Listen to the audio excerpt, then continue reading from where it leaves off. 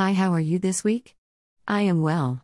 It is now summer in my country and we are in the middle of a heat wave at the moment. It is hot.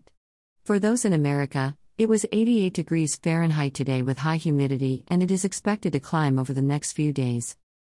How is your Christmas preparation going? Mine is going well.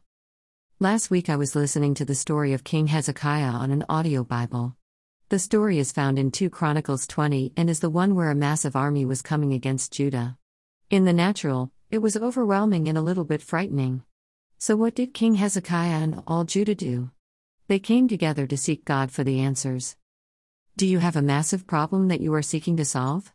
Don't solve it in your own strength but seek God and ask for His wisdom as James 1 tells us to. So in King Hezekiah's case, what did God tell them to do? The answer is found in verse 16 and 17. The answer was, go down against them, but you will not need to fight because I, God, will fight the battle for you. What was the role of the army? Position themselves or stand still or hold your position and see the salvation of God.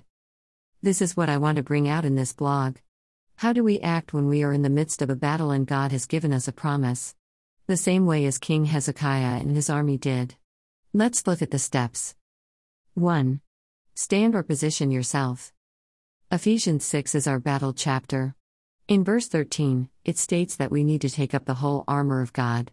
Make sure that you are operating with all your armor on the shield of faith, peace, salvation, right standing with God, righteousness, and the promise from God. This is how you stand.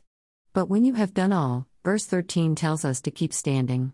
But there is another stage before we see the answer. 2. Hold on to the promise of God or stand still. This means that we need to hold tightly to the promise of God. Don't be believing it one day and not believing it the next.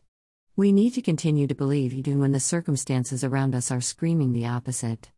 James 1:6 and 7 tell me that if I let doubts in, I won't receive the promise from God at all. This is a sobering thought.